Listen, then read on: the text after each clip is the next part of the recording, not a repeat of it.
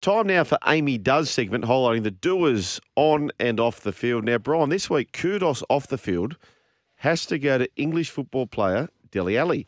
Now, for those who don't know him, he sat down for a tell-all interview with Man United legend Gary Neville on an episode of The Overlap. Now, he discussed growing up through difficult conditions.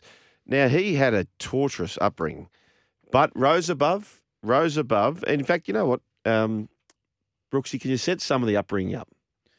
Yeah, so he came out, this was a first-time interview on this stuff. He said that as a young kid, he was molested by a family friend. He was then sent a few years later. His father is from Nigeria, I believe, and was sent to Africa for discipline reasons, like to be better with his life as a kid. Wow. Like it was like, you need to go to Africa and learn how to be a young boy. And he hated it there, and he came back to England, and then his mother couldn't look after him, so he was adopted by an English family who he praised throughout this interview. Question, how old was he when he got adopted? He was 13. Oh, okay. Yeah. So Wow. shortly after coming back from England. So, yeah, from Africa, sorry. So, yeah, it was an eye-opening interview, and you just don't realise what people are going through, these stars, these sports stars. Our Amy Does segment, which highlights the doers on and off the field. Now, Tourist, you're from up that neck of the woods, and you were saying that back in the day, if you had to nominate a player for England, not just Tottenham or Everton or any of those teams, who would be the two I see in many ways for the attacking prowess of England, you reckon it was Ali? Yeah, I mean, how good he was playing in 2015, 2016. He was a young English talent who was performing incredibly. He was pulling the strings as that player behind the striker. Wow. And he was performing with Harry Kane, who's the England captain, and he is still playing for England now. And you kind of feel like he should still be there playing with him and working with Harry Kane playing for England. So, Tourist, Brooksy mentioned he was adopted. Has he maintained a strong relationship for the adopted family? I believe so, yes. Yes. Yeah, so he's still in contact with them, obviously, and still, that's his family for all intents and purposes. So when he had this interview, was it well known, any of these stories? No. So he just sat down and Gary Neville got it out of him? Well, or did he go in there with a determined... I think Gary Neville was close to him in the English squad when he was there a few years ago. Gary Neville wanted to do an interview with him, and it was always knocked back by him and his team to do the interview because he was going through a few things. It's a story that's burnt with the English football fandom the last few years, like what's happened to Dele Alli. Right. Because he'd reached such highs in 2016 and 2017, but it was just sort of this fall from grace. And there was other than people criticising his play, people didn't really know what was going on behind the scenes.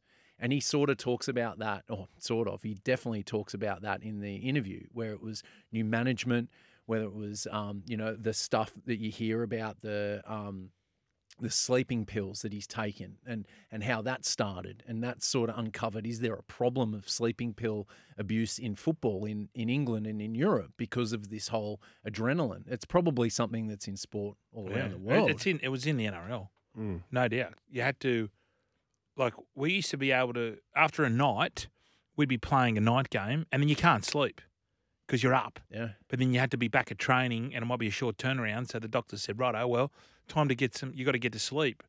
And we weren't sleeping, so you could just go get sleeping pills. And what the ones we had were the ones that didn't put you to sleep. They just stopped. You didn't think. You know, when you took the edge off. Yeah, you know when you're lying in bed and you keep thinking and thinking and thinking. Yep. What we were doing, well, I was doing it too. You'd think about the game, and this is when we play Sunday or a Saturday night, and you had a Friday game. They worked out you need sleep straight away. So numb the noise. So you're just not thinking about stuff. Yes. It didn't actually put you to sleep. It just stopped you thinking about. Yeah. Which is apparently what they do. But they're now banned. All those. Are they? Oh yeah. So you mentioned being a youngster. So 2016, 2017, the PFA being Professional Footballers Association of England. Okay. Young Player of the Year twice, and the Team of the Year twice, both those years. Now, where he met his troubles, 2020 under the coaching of, which we're not saying it's his fault, in case you're listening, Jose Mourinho. That was under the coaching of him. He transferred to Everton in early 2022, and his form continued to dive. He checked into rehab, and now this is relating. All we know is the sleeping tablets. After his loan spell ended at a Turkish club, Besiktas. Spent 6 weeks in rehab in the United States and highlighted that it's something that is happening in football more than people realise. Still under contract at Everton, but dealing with injury. He's still going through injury with rehab. But what's the forecast now? So this has dropped a bombshell, an amazing story. You can find it on YouTube, which is all about Dele Alli.